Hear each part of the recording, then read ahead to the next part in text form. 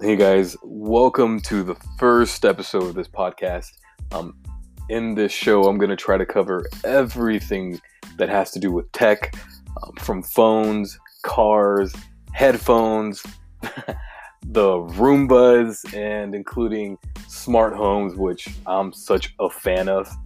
And I know there's a lot of you out there like me who just love technology, and I'm going to try to do my best to bring you guys up with the latest news, leaks, whatever it may be. So thank you guys so much. Welcome to OBOS. All right, everyone, welcome to the first episode of this podcast. And in this episode, I am going to talk about the Google Pixel 4. I know, like many others out there, I was really excited about this phone. I really couldn't wait for this thing to come out. And my coworkers knew that I was really excited about this phone. They just didn't know why I was willing to go with the Pixel over this iPhone that was going to come out, or the S10. And not a lot of people out there understand technology, like a lot of you out there. So it was really hard for me to explain. But it had to do with a lot of the technology that Google was showing us that it was going to have. I remember when the first commercial came out for the Google Pixel 4, it was this lady that came out of the left side of the screen, and the phone was in the middle. It was dark; you couldn't see it, especially because it was flat, so your eye couldn't tell. But as soon as this lady got close to the phone, the proximity sensor went off, turned on the screen, and the face unlock kicked in, and it unlocked super quick. All this was happening within a second. As soon as the phone started seeing that someone was getting close, it turns on the screen, it checks your face ID, face unlock, sorry, and it unlocks your phone. Amazing. It was super quick, really quick. And then next thing you know, what is she doing? She's hovering her hand over the screen, and Spotify was changing songs. It was skipping a song every time the woman, I sound very proper. The girl was swiping her hand and Spotify was switching. And no one knew what this was. Obviously, this was Project Soli. It was their Soli chip that Google added that lets all of this happen, and that was their big selling point. Um, so at first glance, you see this and you're like, man, this is technology this is really an advance in tech. This is really cool. It's a more hands-on phone. And I was really excited about it. Um, it just seems really cool on paper. I couldn't wait. Then the design started coming out. I personally liked it. A lot of people surprisingly don't, which is weird to me because I thought it looks pretty good. I thought it looked really nice. The frosted glass in the back is a really nice touch. It feels really good. I like the accent border with the flat colors on it. Obviously, it's always going to have that accent color for the power button. I thought it looked really cool. And then the specs started coming out slowly. And then that's when that's when my hopes and dreams and ambitions were crushed. I wasn't really too happy with the specs. I firmly believe that there is a certain standard for smartphones in 2019, and I just didn't think Google was keeping up, or I don't think they were trying. But you be the judge. Let's get into the specs. Let's start off with the things we already knew. It was going to have a sonar sensor. It was going to have a full screen display, obviously not including the forehead, but there was going to be nothing in the way as far as a notch. We both know that the Pixel 3 XL had a huge, it had a huge notch. It was really deep, deeper than the iPhones. And I think nowadays people are so used to the iPhone's notch that they don't even see it. It's not really a big deal. But nonetheless, they were promoting a 90 hertz display. for those of you that haven't seen a 90 hertz display, just remember what our old plasma and LCD TVs used to look like. Normal, nothing different. Obviously, the colors were like better and the TVs were thinner. But then mm, TVs with 60 hertz started coming out, and man, was that a change. Um, you can People can understand like why it's just so smooth. It kind of give you a headache and like motion sickness because everything was moving so differently. Um, it was just amazing and it was awesome. So picture going from a phone with a regular display to a 90 hertz display. That's exactly what it looks like. And that was going to be this game changer for everybody. A lot of people were probably thinking of, going to this phone. It's getting a lot, sorry, I can't speak. It's getting a lot of new technology. This is Google stepping it up. It's going to be a competition for Apple. Um, but no, that was really that was really short lived. So that was the 90 hertz display that I was going to have, and then the battery. And I'm trying to like tie these up together because I'm going somewhere with this. 90 hertz display means it's going to use more of the battery. It drains the battery a lot more than a regular screen. Um, so in 2019, a world where everyone is giving out at least a 4,000 milliamp battery, Google decided to give us a 3,700 milliamp battery. Last year's Google Pixel 3 XL, 3,430 milliamp battery. So, is that really an upgrade? No, that's not an upgrade. Especially with a 90 hertz display, that sucker's going to use up a lot of that battery, especially for people that want the brightness all the way up, to really enjoy it. It was not going to work out very good. And now the one thing that Pixel phones have been notorious for a very long time, the camera. And I don't mean to keep on going back to Apple, Google, but I mean, these phones are titans in the cell phone world. So you kind of have to compare it to something, right? Everyone saw the iPhone's 3 camera setup, and man, that was so cool. I mean, aesthetically, maybe it wasn't the most pleasing setup, and I know that a lot of us now are probably used to it, and we're like, you know what, it looks good.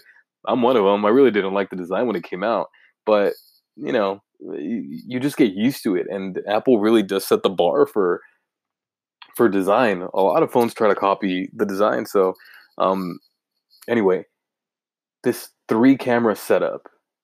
You have a regular camera, you have a telephoto, and you have an ultra wide camera. Personally, that ultra wide is so fun to shoot with. You can take a picture of the same thing, the same object, the same scene, shoot one with a regular camera, and then shoot it with ultra wide.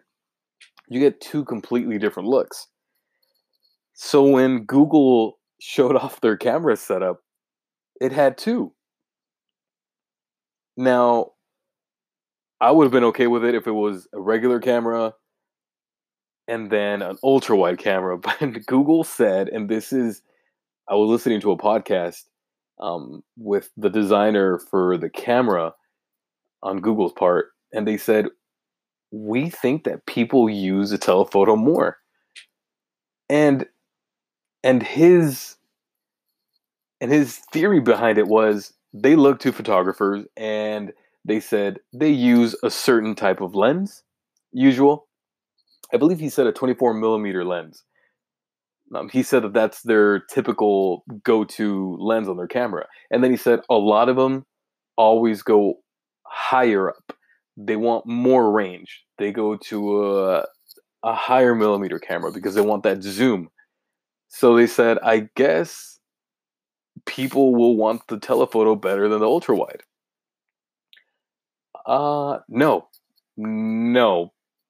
People don't want the telephoto. People really didn't want the telephoto, and they don't want the telephoto. They have to choose between a regular camera and another camera.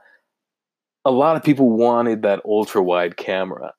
Um, Again, I have the Samsung Note 10 Plus, which I am such a fan of. I really like it. And that ultra wide camera is my favorite thing to shoot with. It's such a fun camera. It's like shooting with a GoPro, but it's on your phone all the time. I think a lot of people would have rather have that. And that's honestly, sorry, one of the things that people just didn't like. In 2019, in a world where three camera setup is the norm, Google really, really went back. Maybe not even back, just kind of stayed in the same place, if that makes sense, with this two camera setup. The Pixel 4's astrophotography setup is insane. For those of you that are not really familiar with using a DSLR, to get a picture like that, to take a picture of the stars when we, to the human eye, can't really see a star from far away or can't really distinct it, a camera has to open its shutter for a really long time to let all that light in go to the sensor. And this takes a long time. It's not like, when the shutter just takes a picture like that and then you see it on the other end. No, this shutter has to be open for a really long time.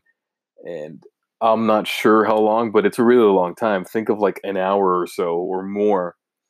Um, I'll get the specs on that later. I'm pretty sure there's a lot of people who are gonna be like, "You idiot! It's not. It's longer or shorter." I'm sorry. But just to give you guys an idea, that shutter has to be open for a long time, and you can do this with the camera, which is insane. That's pretty crazy. Um, but I don't know. Is everyone gonna get a tripod because you do have to have a tripod or an incredibly steady hand? I'm talking beyond surgical steady. You have to have a shutter, and I'm sorry, you have to have a tripod. Leave it there for a little bit so it can take the picture. I don't know if everyone's going to use this. I don't know if the majority of people are going to use this. They're really advertising it.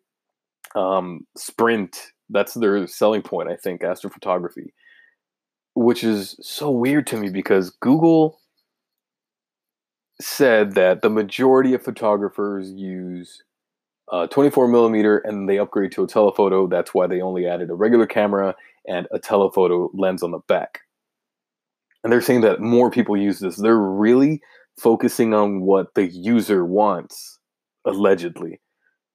If they were focusing on what the user wants, why did they add astrophotography if it's not really something that all the users are going to use? Mind you, it's a really cool feature. I know I would use it because I like being outdoors, camping, whatever. I could really, really think of good uses for this. But I don't know. Average consumer, are you really going to use it? Couldn't they have foreseen or foregone this feature and added something else?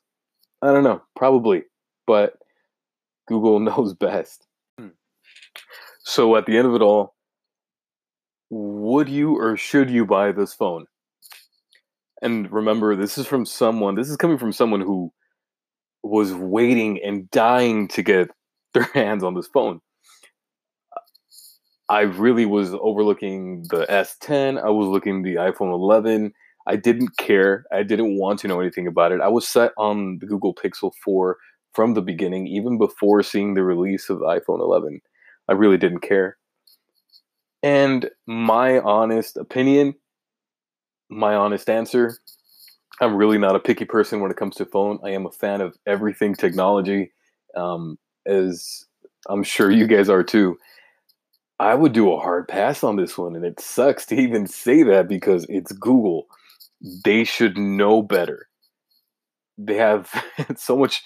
Um, they have means to the internet. They know what people want. They know what people are expecting from a flagship coming coming out almost last in the year. It's like everyone's ready. They've seen everything, and now it's Google's turn. And I honestly think they didn't deliver, and it sucks. Why get a phone that doesn't have three cameras? trust me, when you get an ultra wide camera on your phone, you're going to want that ultra wide camera. You're not going to want to buy a new phone, quote unquote, new for 2019 that doesn't have the same basic functions that I think a phone in 2019 as a standard should have, which is your regular camera, your ultra wide, and your telephoto zoom lens.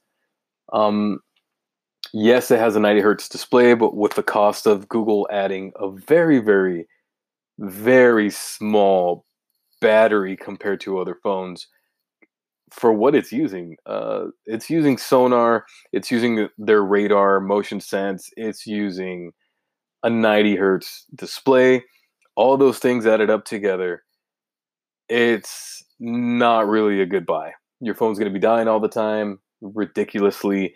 And nowadays, a lot of people are on the move. They use it as a GPS, they use it to commute, they use it for work. It's sad. It's really sad. So, my honest opinion, don't buy it. There's a lot of other phones. Get the get the most for your dollar. A lot of us work hard for our money, and the last thing I want to see is people just throwing their money away on this phone that really didn't deliver. Honestly, the iPhone 11, I'm not really an Apple fanboy, but it's a really, really, it's a great phone. It's a powerhouse of a phone. The Note 10, great phone. It's my personal phone, and I'm gonna make a very, very detailed video. I'm sorry, podcast about that phone, and I'm pretty excited about that one. You guys are gonna like it. I really like the phone. So, I mean, if you're a Samsung fan and really want a powerhouse of a phone, stay tuned for the next episode for the Galaxy Note 10. Anyways, this is my first podcast. Please leave me a review. Let me know what you guys want to hear, what you think would be really cool to listen to. Let me know how I did. If you guys thought I did something annoying, I don't know, anything, let me know. This is a really cool experience for me. I'm so excited to have this podcast, and stay tuned for a lot of other stuff. I'm going to try to get on here as much as I can and give you guys a lot of cool updates, leaks, news, whatever it is. Thank you guys so much. This is OBOS, and I hope you enjoyed.